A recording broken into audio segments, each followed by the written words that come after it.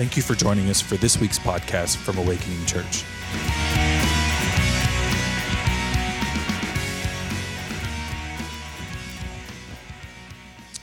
All right.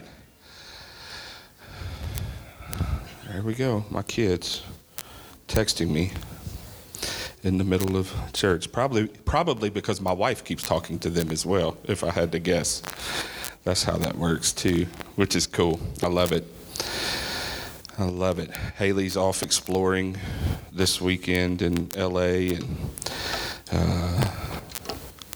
Trenton was snowboarding and losing his keys off a mountain. So it's the most Trenton thing possible. It is the most Trenton thing possible. That's my dude. He texts and loses keys. Here's the amazing thing about Trenton, though. He'll probably have another set by this afternoon because that brother is innovative, and he makes it happen. I'm going to jump back into some stuff that I talked about last week, but one of the things that I've been doing and we've been talking about for some time is being moved by the gentle impulses of the Holy Spirit. Here's what happens. If you want to be moved by the gentle impulses of the Holy Spirit, you have to honor those gentle impulses, right? So if I could just use just a moment to teach. Last week as I was praying, I had no idea that Nicole had eye issues at all. I just heard eyes, like so faintly. It wasn't like the audible voice of the Lord or anything.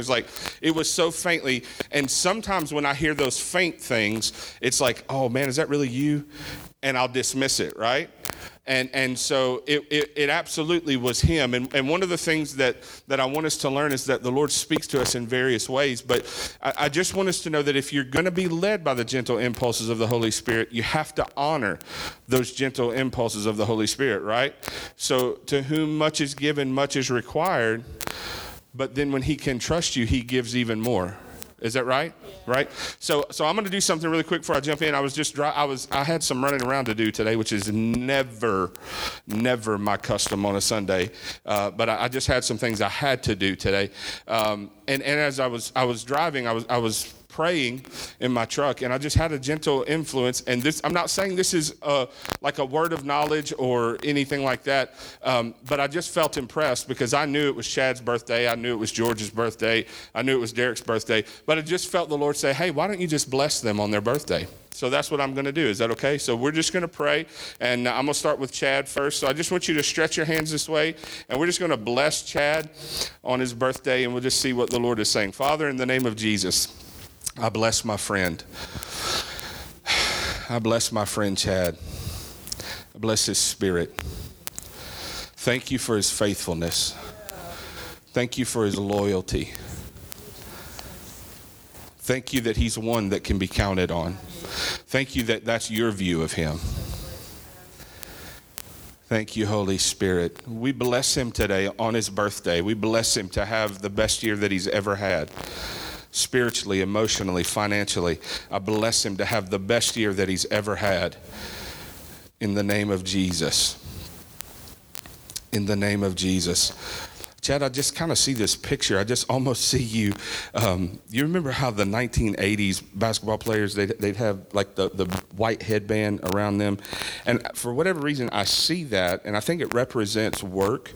But I see you in like this solid white thing, and I just see you just maneuvering, almost as if it's an assembly line. I know you don't work on an assembly line, but I think it's something in the spirit, and I don't know what it is. But I just see you.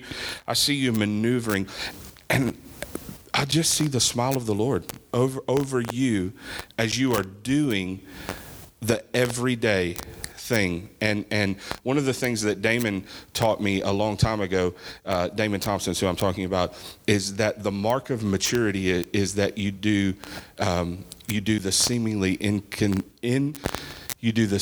insignificant things consistently. The seemingly insignificant things consistently is the mark of maturity. And so I just see that over you. I just see the maturity of the Lord, and he blesses you, and he honors your history in that way. He honors that you continue to do the same thing over and over again. And as long as I've known you, I have sensed that is your heart to do what the Lord has asked you to do over and over again. So we just bless Chad today on his birthday. We bless his family. I bless his children. I bless his wife. I bless every relationship. God, I bless Chad with an increase of the gifts of the Spirit, word of wisdom, word of knowledge, discernment. In Jesus' name, we just bless him on his birthday. Follow the word of the Lord in Jesus' name.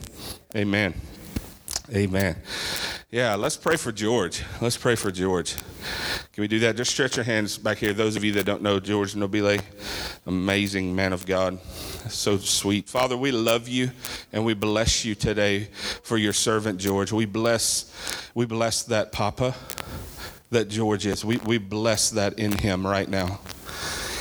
God, we bless the history that he has with you as well. Thank you for his faithfulness. Thank you for pioneering. Thank you for pioneering. Whew.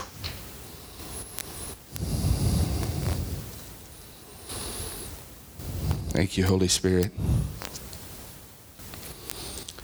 George, I have multiple times I've said that I believe that the group that you run with, specifically some of your friends and what was your home group, I believe that in part Awakening was an answer to your all's prayer. I believe that as soon as we encountered you guys and we learned each other's history, I told Rebecca and I told other people, I believe that Awakening in Louisville is some of what you guys have been praying for. And that's some 8 years ago. When the first year is when we met you. And the reason that I think that is so significant is I believe that there's something on you to pioneer. And I believe that the Lord has gifted you to pioneer and to pick up the machete. And sometimes when we think of someone, man, I feel the Holy Spirit on this so strong. Whew. Sometimes when we think of someone who's going to pick up a machete to pioneer something, we think of this Rambo type character that is just, and they're going at it. But I believe that what the Lord wants to bless in you today is the tenderness and the sweetness of the Holy Spirit, and that you have pioneered some things, not just in your family, but in the Spirit, and you have pioneered that tenderness and that sweetness specifically in men, and I just want to tell you that I'm grateful for that. I've been ministered to from that. There have been moments of tender ministry from you and the Holy Spirit to me. So I just want to bless that pioneer thing that is on you. And I believe that he's continually giving you wisdom and revelation and the knowledge of who he is. And I just want to encourage you. I don't know if you do this a lot, but I want to encourage you to write what the Lord is saying. I do know that you put it in your phone because you've done that a lot. Even with me, you'll shoot me a message. And so I just want to bless that, and I want to encourage you to write down what the Lord is saying to you. I believe that he's going to really begin to release some strategy to you that maybe you guys have been praying for together. I think that he's going to begin to release some of that in the way of wisdom. And I just honor the way that you all have stewarded the presence. I honor the way that you have stewarded that in your house and in your family. And so I just want to bless you today as the tender, sweet pioneer. Yeah. Father, thank you for my friend George. Thank you that you bless him today on his birthday. And God, we ask that you would just absolutely just overwhelm him with your goodness. And I'm just going to pray. My brother-in-law's not here today, but I'm going to pray for him too. I don't know if y'all are recording or not. Father, in the name of Jesus, I just bless Derek Hill right now. I bless his spirit. I bless his history. And God, I ask for the power of the Holy Spirit to encounter his heart today like never before. Here's another one of the gentle impulses that I heard, and this is okay, maybe it's okay with you. Maybe you'll think it's weird, but today's 3/14, right? Pi Day. I feel like the Lord was saying that those of you that were born on this day were meant to solve problems.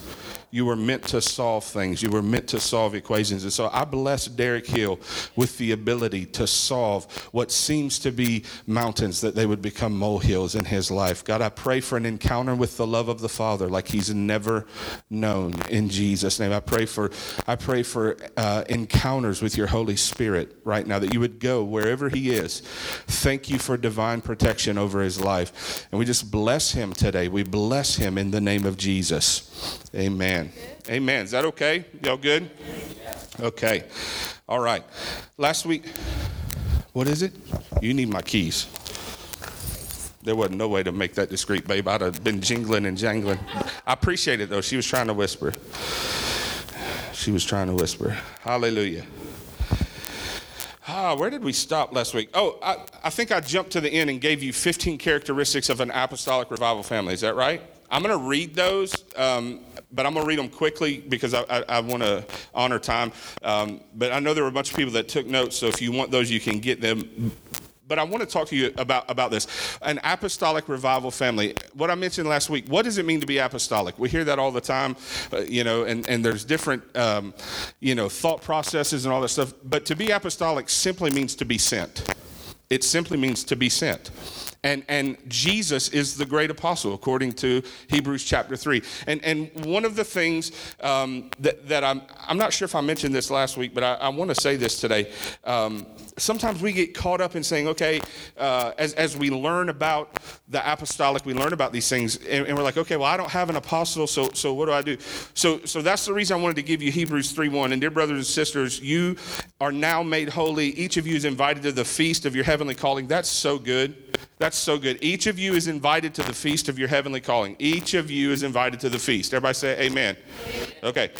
So fasten your thoughts fully onto Jesus, whom we embrace as our apostle and king priest.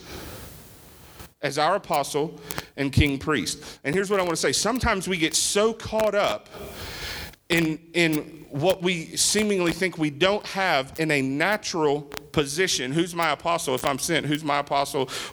Do I need to be connected to an apostolic network? All these different things. And we miss the fact that we can never remove the mandates of Scripture because we see something missing or lacking in people. What do I mean by that? I mean, just because you don't see a function in a human being, but you read about it in the Word, it doesn't mean that the function is not still available. It just means you haven't got around the right people yet.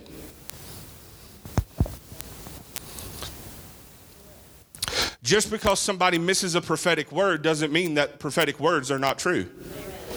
Do you understand what I'm saying? That's a little better analogy. That you don't dismiss what is a mandate in Scripture because you see something lacking in human beings. Because the operative word is human beings, right? So we have to be super careful to not miss what the Lord is trying to have us see, what the Lord is trying to have us do, what He's trying to have us hear, what He wants us to be, just because we see it lacking in people, right? So remember, we spent a lot of time talking about that it took 3.5 years, death, burial, resurrection, 40 days after resurrection for the disciples to understand that Jesus was not talking about a political kingdom. He was talking about a spiritual kingdom, right? And so sometimes we get our eyes so focused on this, what we see in the natural, that we miss what is actually happening in the spirit realm. Did you know we were actually never supposed to be led just by what we see with our natural eyes? If Moses had have done that, the Bible says in Hebrews that Moses endured as seeing him who is invisible. Are y'all okay? He endured as seeing who is invisible. What does that mean? He forsook the pleasures of Egypt. He could have stayed Pharaoh's son. He could have grown up that way and leaned into that inheritance. But he forsook that because he knew there was something driving him that was not just part of what he could see naturally, okay? And so I'm talking to you about that because sometimes we miss the functions of the Holy Spirit because we're waiting to see that present in a person. What if you're the person? What if you're the person? What if you're the one that He's waiting to move in a particular way, to adjust your family, to adjust what you're dealing with, what's going on? What if it's you? What if it's you? Okay? So I want us to understand that we're an apostolic people because we're sent, right? We're sent into the culture to transform the culture to mirror the kingdom. Okay. What are characteristics of an apostolic family? Here are the 15 I gave. I'm going to read them quickly, so you'll have to get with somebody else who got them last week. It sends, Characteristics of an apostolic family: it sends, it empowers, it releases hope, relational emphasis, demonstrates power, represents Christ or serves, strengthens and encourages, awareness and value of the unseen, ongoing relationship and encounters with God who still speaks today, confronts the impossible, embraces mystery, builds the foundation of others, redeems, has big vision, and perseveres. Okay, so all of those are characteristics of an apostolic family. And here's where I left off last week, I think. We cannot function in those characteristics of an apostolic family if we're not first made whole. Yes. So I'm going to talk today about wholeness. Okay? I'm going to talk about wholeness, because we can't function in all of that's there if we are still fractured. Okay? All right. Just because I have this out, there's not going to be a test after, I promise, okay? Okay. The foundation of the church, according to Ephesians 2:20, the foundation of the church is apostles and prophets, right? 1 Corinthians chapter 12, it says that God first ordained apostles, prophets, and then he goes down the list, okay? The gifts of Jesus are not in any particular order that he left in Ephesians chapter 4, okay? These gifts right here, the gifts of Jesus, are not in any particular order, okay? But I want to show you how we have functioned. I want to show you how we have functioned over the last several years, and then I'm going to talk about why I think it's necessary that we make some adjustments, okay? This has been, and I talked about it a little bit, and I'm going to get into wholeness in just a minute, but this right here has been the function of the body of Christ, specifically in America. That's what I'm talking about. Can y'all see that? Everybody see? Specifically in America, pastor, teacher, evangelist. We've been good with those three. So we're in the black on that, okay? Where we've been deficient is operating in the prophetic and the apostolic. Primarily, we were deficient in this because we didn't understand it. And when we don't understand something, we fear something, we tend to reject it and make up reasons why it's not right and why it's not for me, right? I hear people say it all the time. I believe in the gift of the Holy Spirit, I just don't think it's for me. It's contrary to Acts chapter 2, verse 19, that it's for you, your children, your children's children, those that are afar off, as many as the Lord our God shall call, right? So here's where I feel like we've been in the red. We've been somewhat deficient in this. And when you look at this, the pastor, this is the focus of each gift, okay? This is the focus of each gift, all right? The pastor is super focused on the church. The teacher is super focused on the word. And the evangelist is super focused on the lost, okay? And what we've been missing, and when I say we've been missing, I hope you understand, I'm talking about as a whole. We've been pursuing this for some time, right? Specifically at Awakening and in the circles that we've been running in. We've been pursuing this for some time. I'm talking about the body as a whole, okay? So the prophet is, or the prophetic gift focuses on the spirit realm. The apostle focuses on heaven's blueprints and bringing the kingdom, okay? That's kind of what their focus is. And here's what's really interesting. Whatever gift you identify, and again, I mentioned this last week, so just a little bit of review before I jump into the wholeness thing. Whatever it is that, the review. These are the gifts that Jesus left in Ephesians chapter 4. These are not offices. It's not the office of pastor. It's not the office of teacher. It's not the office of evangelist. It's the gift. Read it. Ephesians chapter 4, verse 11. And he left these gifts to men. It's a gift that we function in, okay?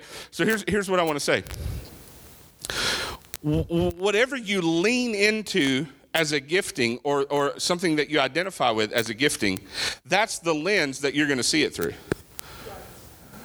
Right? You ever hang around an evangelist and there's nothing that ever matters but winning the lost? Seriously. If you ever hang around like a legit evangelist, everything is around winning the lost. And they'll give you scripture. Well, brother, we have to win the lost. That's what Jesus sent us to do. We have to win the lost. And I mean, that's what they are. When you hang around someone with a pastoral gift, everything is about the church. It's about gathering. It's about bringing in. It's about, now we've got to be careful. We don't want this person to run off. And we got to shepherd and bring them in. That's what a pastor does, right? And a teacher, it's about the word, right? If I can't find it in the word, then you're a liar. That's kind of how the teacher goes. I'm joking, right? But that is kind of how they function, right?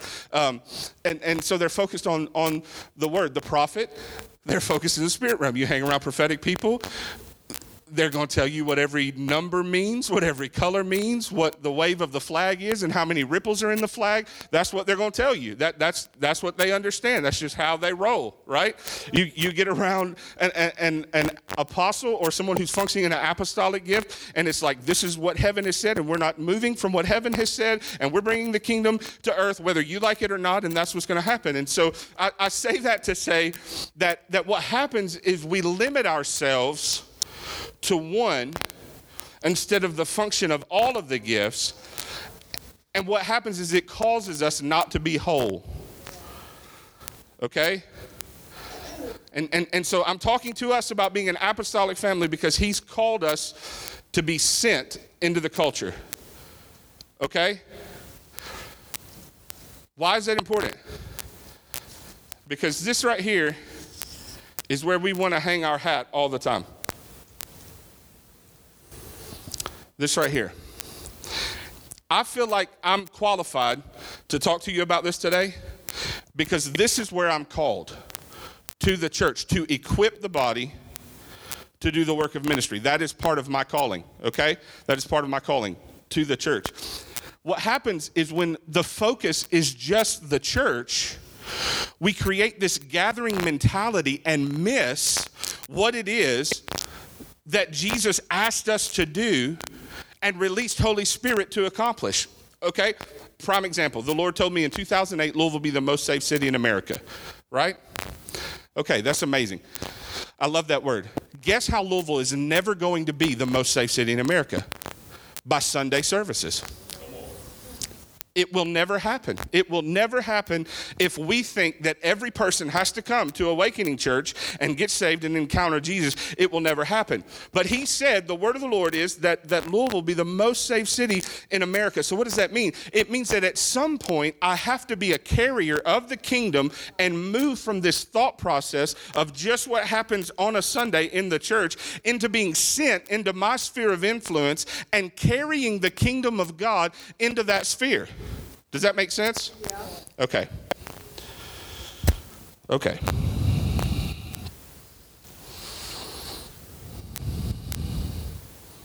I talked to you last week that the go, Jesus said go, right? He said go in Matthew 28. He said go in Mark 16. He never said go and get decisions. He said go and make disciples of nations. Right? Go and make disciples of nations. I don't exactly know how to make a disciple of a nation just yet, but I'm asking the Lord for the blueprint. You understand what I'm saying? Because he didn't say go make disciples in nations. He said go make disciples of nations, which means there's a grace that he's releasing for that to happen, because it would be so cruel for him to say go do something and then not give us the ability and the power to actually do it, okay? Are y'all okay? Y'all aren't focused on pie? I hope not. Okay. None of these should function by themselves. None of them should function by themselves. You need every one of these gifts. That's why Jesus said, I left these gifts to men, and that they would function until the body would come into the full maturity of the man Jesus, okay? Are you with me? Okay. So I want to show you this little quadrant here, and I want to show you where most of us have lived, and where I think that he wants to make some adjustments. Okay, the pastoral first model, it's a gathering model. We have to gather. And I believe what the Lord is saying is you really need to move from a pastoral model to apostolic first model, which means we're sent.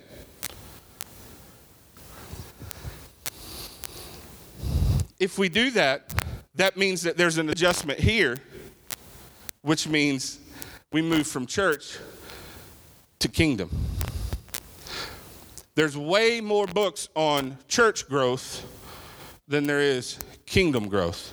There's way more strategies on church growth, but did you know that they don't necessarily mirror what's in Scripture? They mirror a franchise model. Do you know why? Because our focus has been gathering first, and not sending.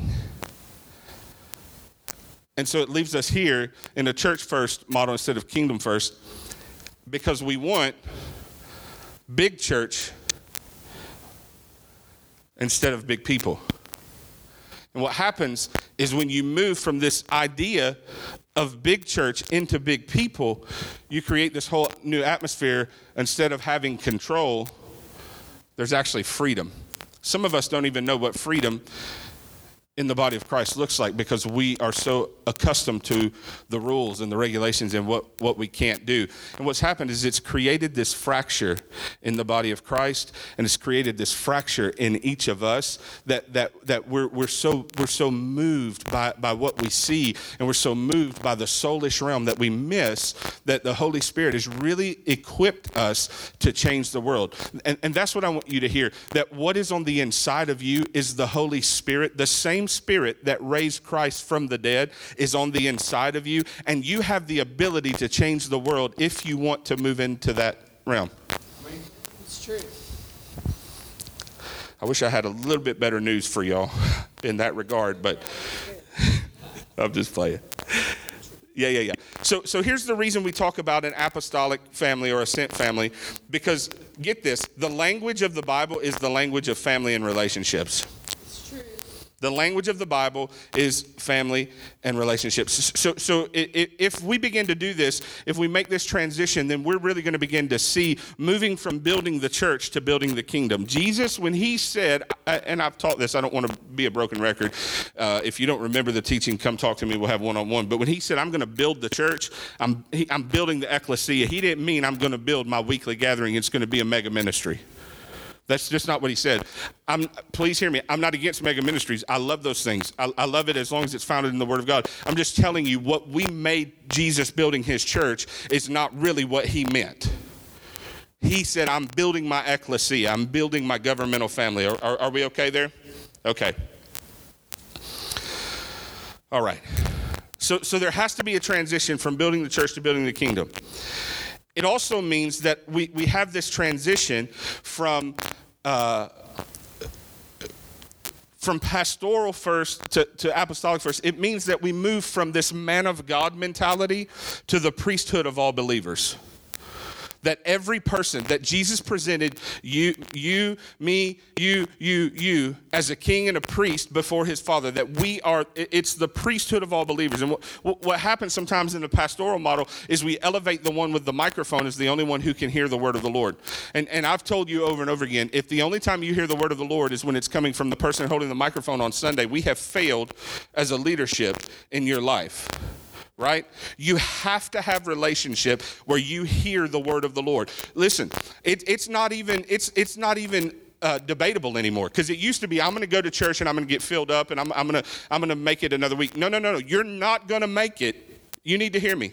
I don't talk like this, but you're not going to make it if you don't learn how to have a real relationship with the Father, if you don't learn how to actually get in the Word and rightly divide what the Word is saying. You're not going to make it, because culture is telling you that the Word is not true. Culture is telling you that what is good is evil and what is evil is good. Culture is telling you so many things over and over again that what happens is, if you're not careful, the very elect will be deceived.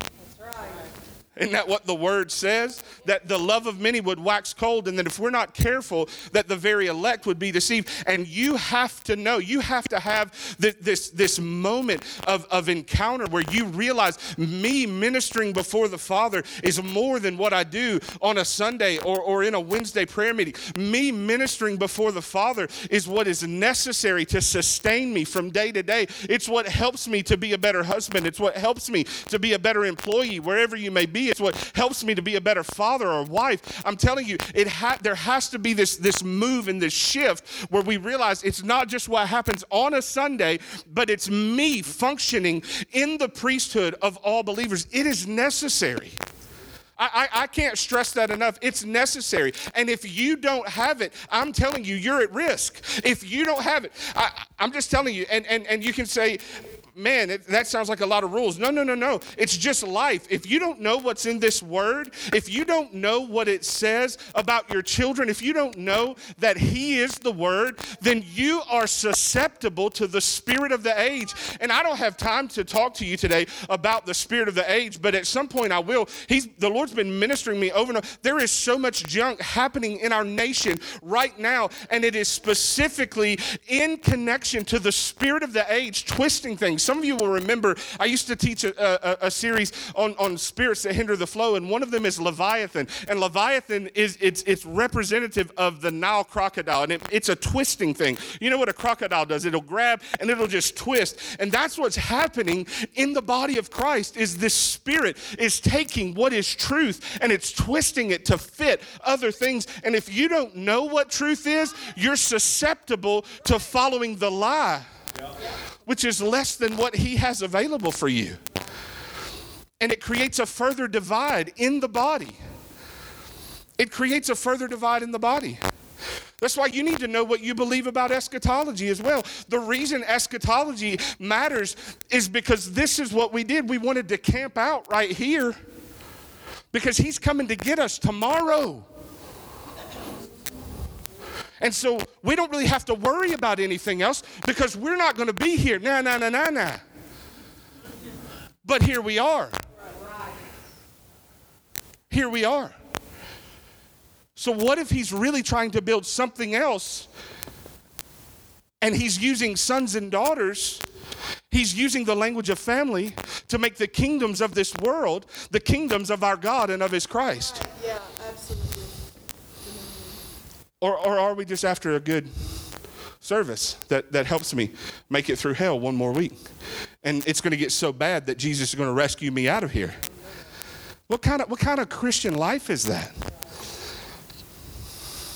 But it's what's been perpetrated in our lives. That doesn't show us as victorious. You understand what I'm saying? Okay. So the transition looks like moving from building the church to building the kingdom, from the man of God to the priesthood of all believers. It looks like removing the barrier and language that promotes an ideology of the sacred versus the secular. I want to tell you that there is no sacred and secular. Actually, the idea of sacred and secular promotes double-mindedness. And a double-minded man is unstable in all his ways. Ryan, what are you talking about? I'm saying that when you have a real encounter with Holy Spirit and he changes you, he doesn't just change you when you're around your church folk.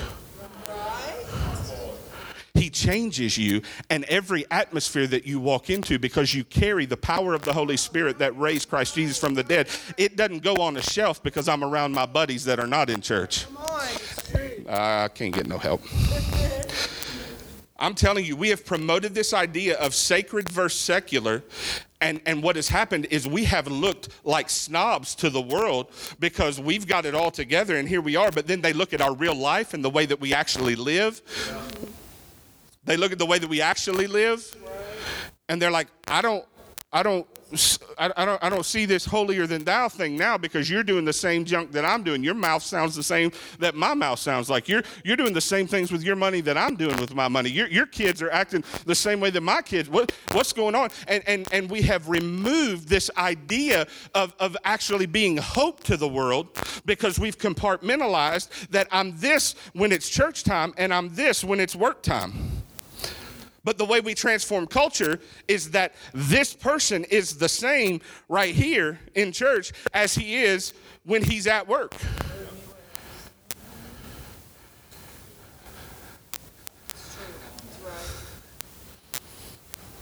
I actually would submit to you that we've done more damage. We've actually done more damage to people who don't know the Lord by promoting this ideology of sacred versus secular. That's why I have Lou Engle. He's my hero. He's one of my heroes, seriously. I mean, this dude, like I just hear his voice, and I'm like, I know the Lord is speaking right now, right? And people come up on him, and he's in his van, And he is in heaven. If you ever seen Lou, as soon as he prays, this is what he's doing the whole time. And he's in his van. This is a true story. He is in his van.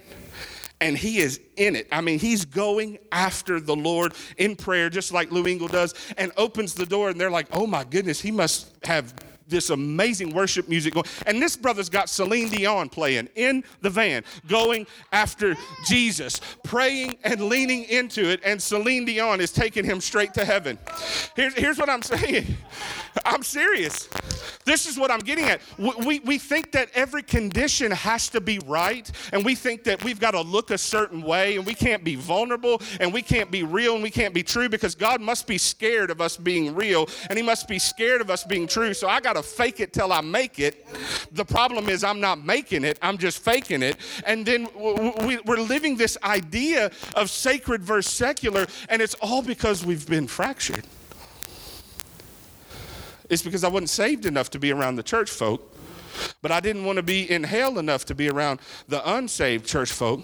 And instead of becoming the answer for them, I became double-minded, and there's this idea of sacred versus secular. And I understand that I'm messing with some of our language. I get that, and we've talked about it. As a matter of fact, I'm quite positive if I go look at my notes, I have messages that I've preached on the sacred and the secular, probably. But I've told you, the Lord, his revelation is progressive. Thank you, Jesus. Yes, thank you. And I promise you, there's way more freedom in the removal of sacred versus secular. There's way more freedom because I don't have to put on a mask.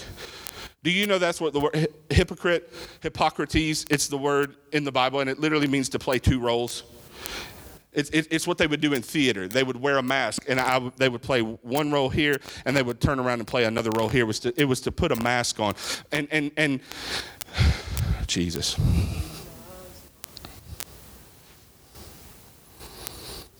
And that's why the world came up with these sayings. And it was the world 100%. But that's why they came up with these sayings during this thing. I don't know why you all are frustrated about wearing a mask, church people. You've been wearing one forever. Oh, well, I would. But here we are, right? Here we are. And it's because there's this thing that's fractured, and I've got to act a certain way. Well, do you have Bible for this? Absolutely. While we were yet sinners, Christ died for us. What does that mean? He did not die for the saved, sanctified, filled with the Holy Ghost Ryan that had everything together. He died for the jacked up Ryan, the one that was messed up, the one that was stuck in religion, that was stuck in pride, that was stuck in sin, and all of the things that's the one that he died for, because well people don't need a physician. Right. That's what the word says, right?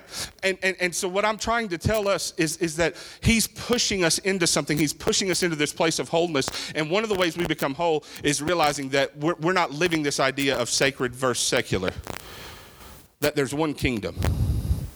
Do you understand that? Are y'all good? Okay.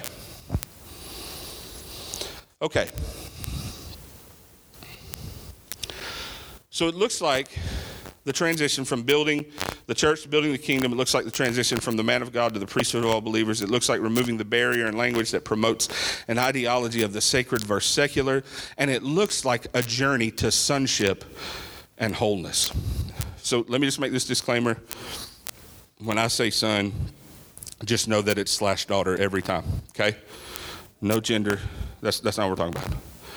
Okay, here's what I want to tell you. And you need to listen closely. Being a son, being a daughter, it's an inside job. Internal work must be done. Being a son or a daughter is an inside job, and internal work must be done.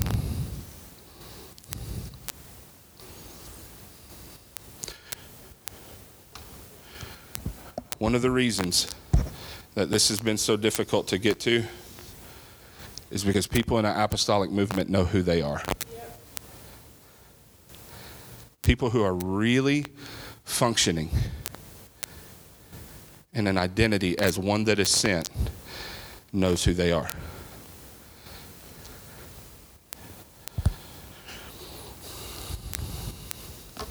I'm 100% for outreach. I've had people come to me, Ryan, why don't we do more outreach? Why don't we do more outreach? and I'm for it. But here's what I say about outreach. We have to have a healthy family for them to be plugged into. And if we don't have a healthy family for them to be plugged into, then we are at the risk of doing more damage than we are good.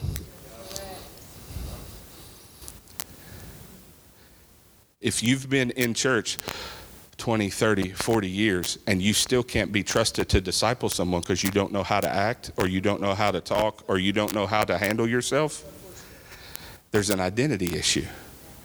And we all have a journey. We all have a journey. We all have a process, and the Lord is okay with that. And nobody is saying you've got to have your process together. I'm just saying that you can't move into that next place of wholeness if that is still keeping you where you are. Are y'all okay? Is that all right? I want to go after them. But we have to be healthy. We have to be a healthy family that doesn't just believe that God is good when the circumstances are good.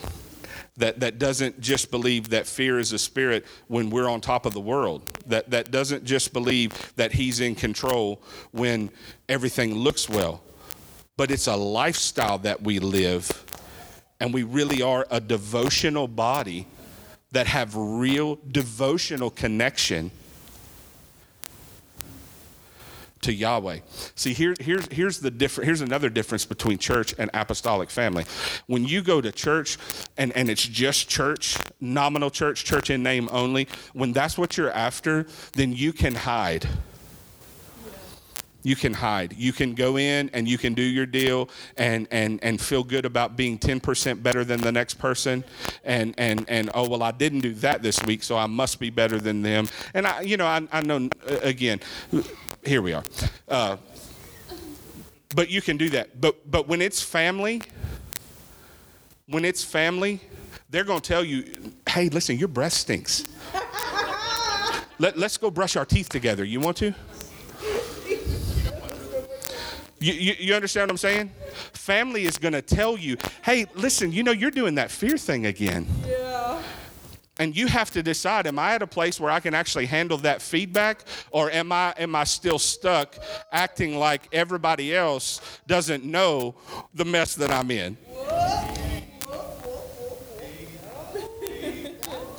Because family's not going to let you stay the same. Family's going to be texting you talking about, Dad, I heard every time you messed up and stuttered today. You understand what I'm saying? Family's going to ask you, did you brush your teeth today? You understand? Family's they're going to get in your face when you allow them to. But here's the thing. Some of us don't want to. And what happens is, instead of wanting to grow in family, we would rather just move churches and hide again.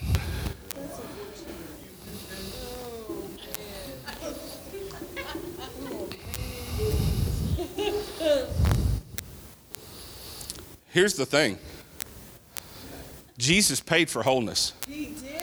Jesus did not pay for you to hide. He didn't pay for you to keep your junk in your pocket. He didn't pay for you to manage your sin just a little better. He didn't pay for you to manage your addiction a little better. He didn't pay for you to be just a little bit nicer to your family. He paid for complete wholeness. And if he didn't, let's go to the house and not get back in his name anymore. But he did. He paid that we would be changed, that we would be changed in a moment, and that through relational connection with him and the power of the Holy Spirit, we would continue to grow day after day into maturity, being moved by the gentle impulses of the Holy Spirit. That's what he paid for. He didn't pay for us to continue to do the same thing over and over and over again. As a coach, I love it when a team runs the same play over and over again and they have no adjustment. I love that, because all I have to do is make a very slight adjustment and we can stop their play, or if they're running the same defense, we can go around it and we can score the ball, whatever it looks like. And what happens is the church has been stuck running the same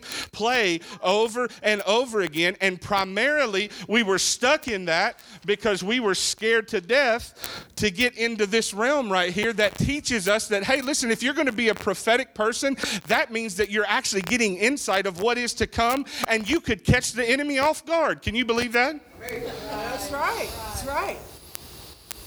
Catching him off guard. What are you talking about? I'm talking about this. If the enemy knows that opposition coming to your life hinders your devotional connection with him, guess what's going to keep coming in your life? Opposition. Whatever it is.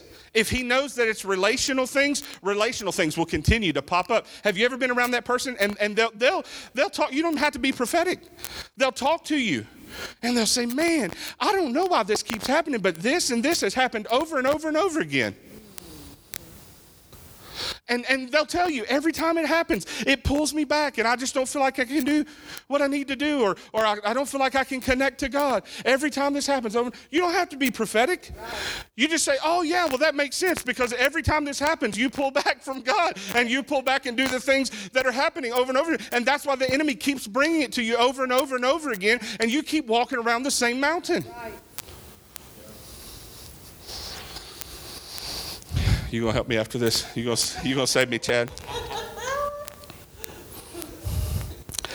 What time is it? Jesus paid for wholeness. Jesus paid for wholeness. And here's what I want to tell you. Oh, I don't know what I want to tell you.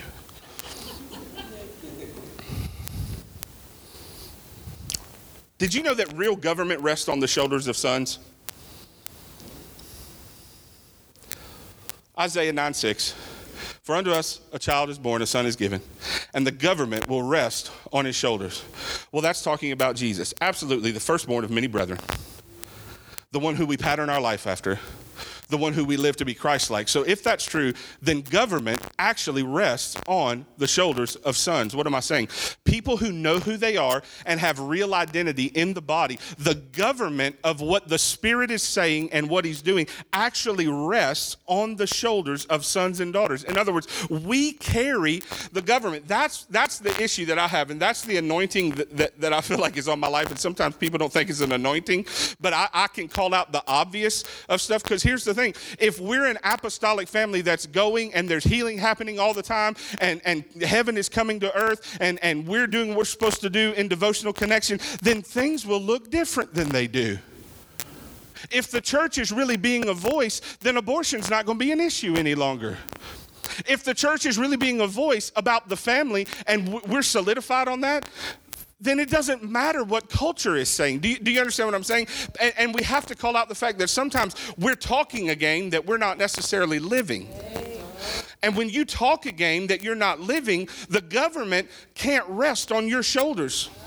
The responsibility for bringing heaven to earth can't rest on your shoulders if you can talk a good game, but you're not walking it out. You know how I know that? Because I'm really good at talking a game. I'm really good at that. You play me in any sport, and I'm going to make you think that I'm the best that's ever been. Now, that don't mean I can back it up, but I can talk a good game. Actually, I can't back it up in a lot, though, so why y'all thinking that no, I'm joking. See, I just switched right there. Ping pong, that's what I'm good at anymore. That's about it. I'm good at ping pong. Real government rests on the shoulders of sons.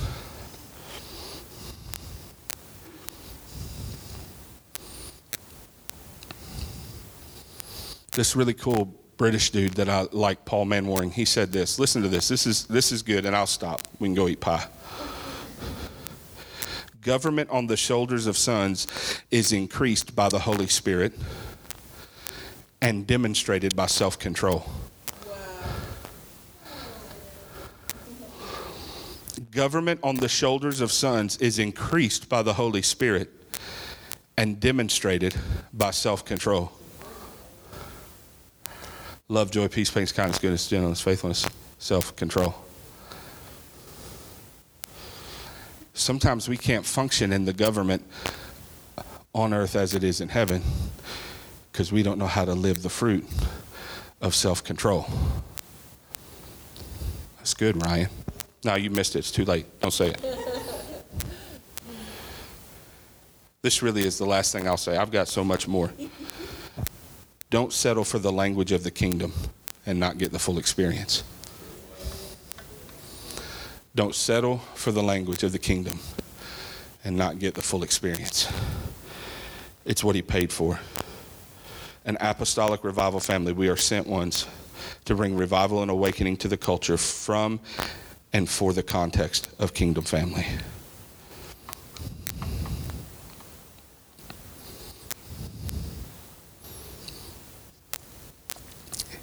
If we receive kingdom revelation as a result of our yes to what the Spirit is saying, but our yes is not sustained in devotional connection, we run the risk of raising a generation to be clean and not full.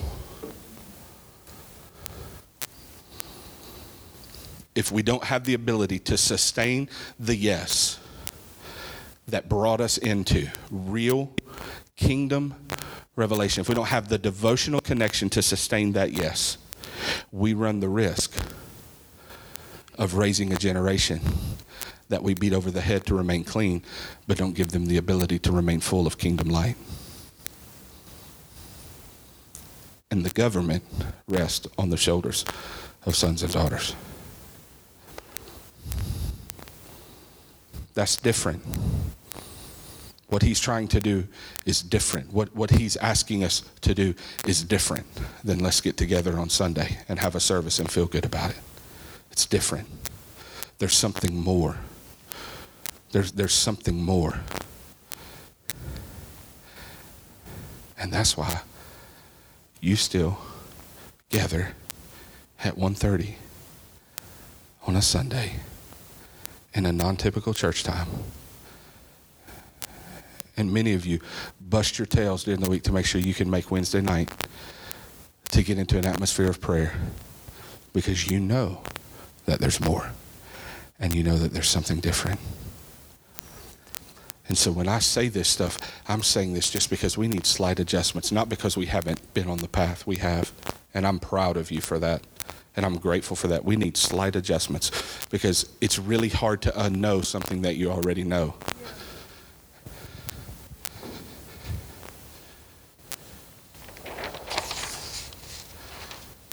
And we know that really well. We know it really well.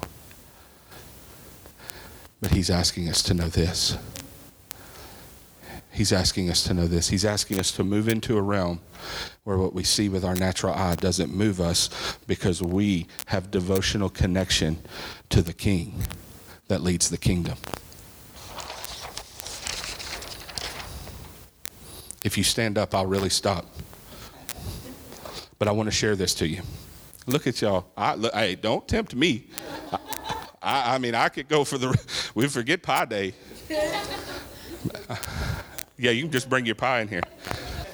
Let me just say this.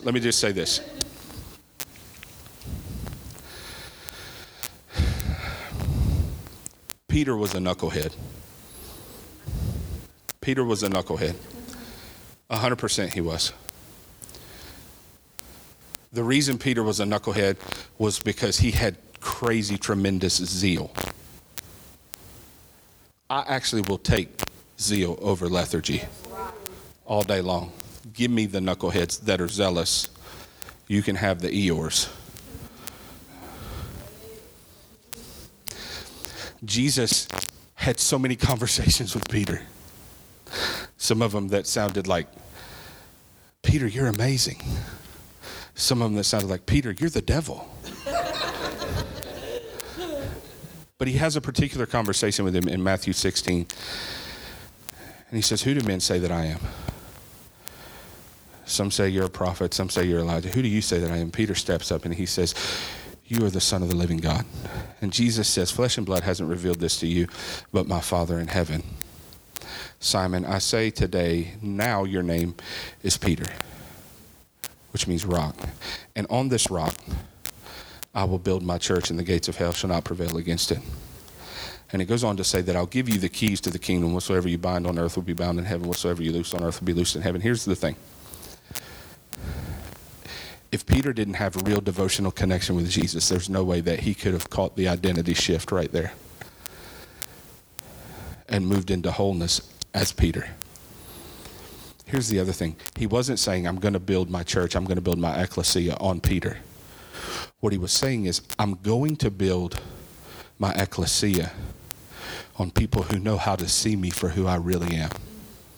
Because if they can see me for who I really am, then they'll be able to see themselves as Peter the rock. Yeah. And I'm going to give you keys to the kingdom. Here's what I want to tell you.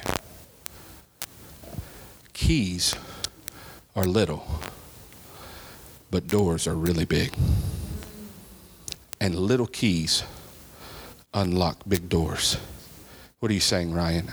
I'm saying that there are little keys and little adjustments that he's releasing to this family in regard to wholeness, in regard to the way that we've just always been, in regard to our beliefs around his goodness, in regard to beliefs around healing and the manifestations of the Holy Spirit. There are little keys that he is giving us, little adjustments that move really big things and that open really big doors.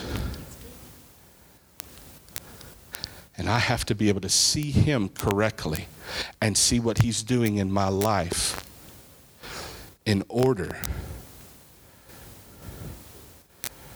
to be able to handle the key that may open the biggest door that I've ever needed to walk through. See, I think what happens sometimes is we look for really, really big keys and we miss the gentle impulse because keys are little. It's a little adjustment. It's a little thing. And here's the great thing, that when he gives you a key, that key has already been tested in heaven. You know how you get a key and the worst thing in the world is to go get a key cut and then take it to your door and it doesn't fit. Isn't that the worst? And you got to go back and you got to do it over and over again. And I think what happens is we miss the little key because we already expect it not to be enough and not to work. But it's already been tested in heaven. Whatever is bound on earth is bound in heaven. And what is loosed on earth is loosed in heaven. I'm giving this body the ability to make adjustments, to make transitions. I'm giving you governmental authority to change things in your family, to change things in your workplace, to change things in relationships. Are you willing to take the key? And if we're fractured, we're not going to.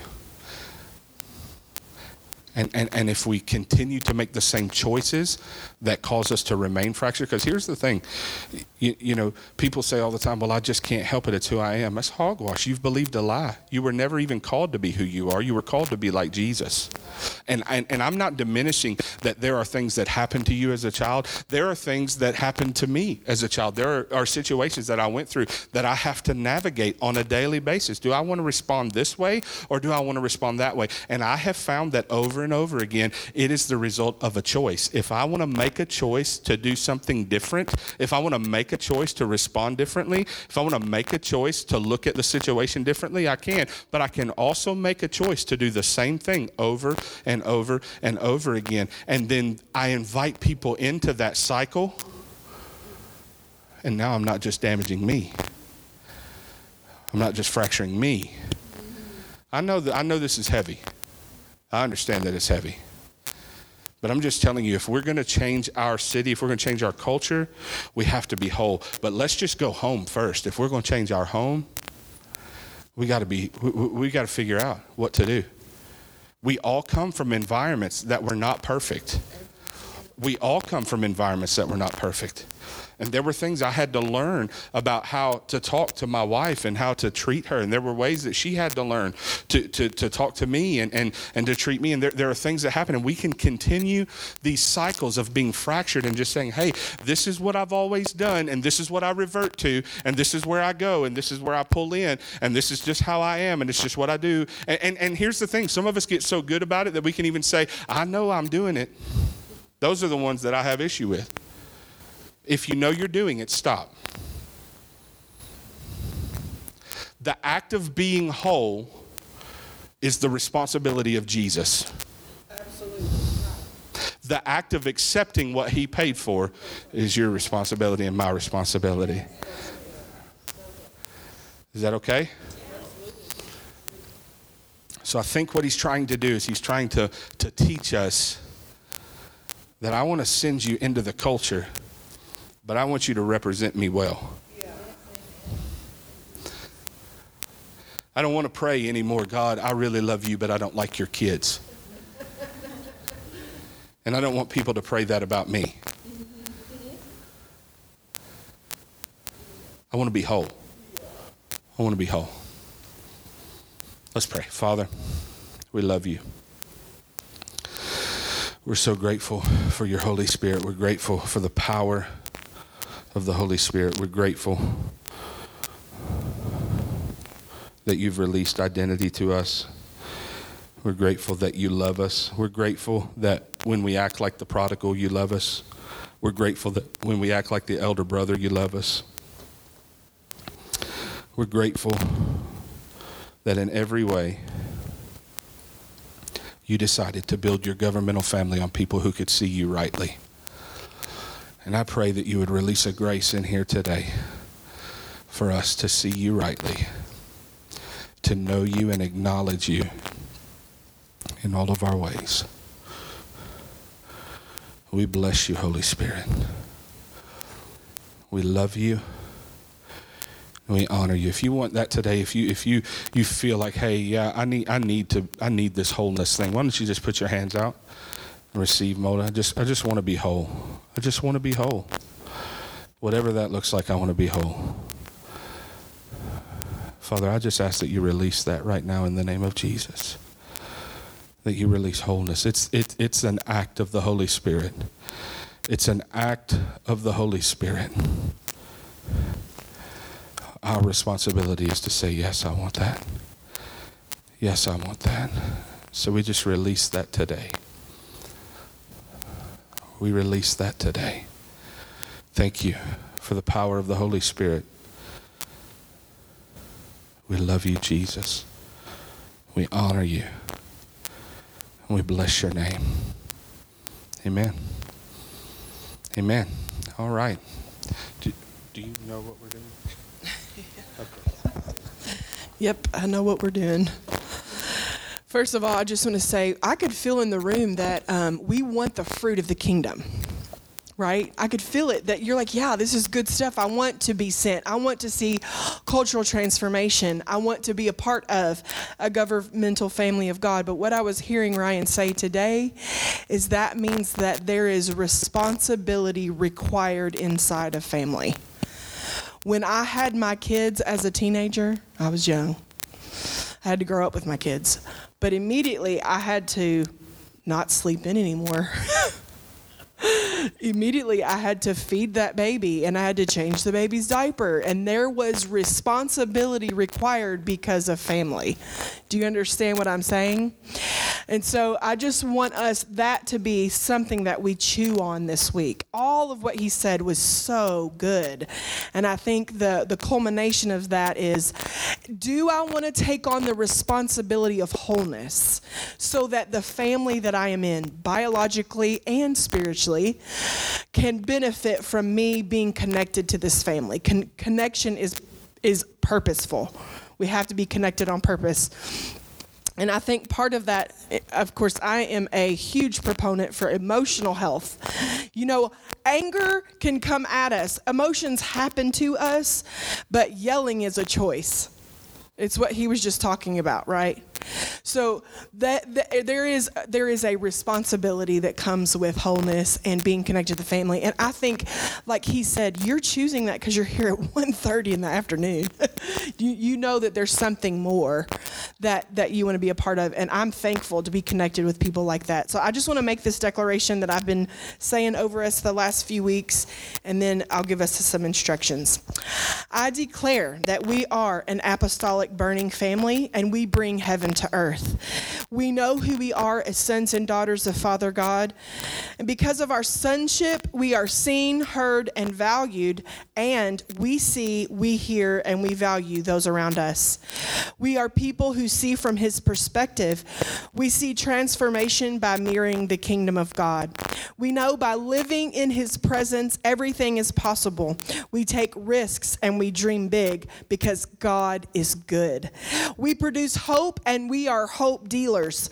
We are empowered by the Holy Spirit to be and to do for that which we are created. Because of our partnership with the Holy Spirit, we are carriers of his glory. I declare it is time to see revival, reformation, renaissance, and his government that has no end to be on our shoulders as sons and daughters of God. Amen? Amen. Okay, awesome. So we're going to take just about 15 or 20 minutes. Thank you for joining us for this week's podcast from Awakening Church. You can find us online at awakeningky.com.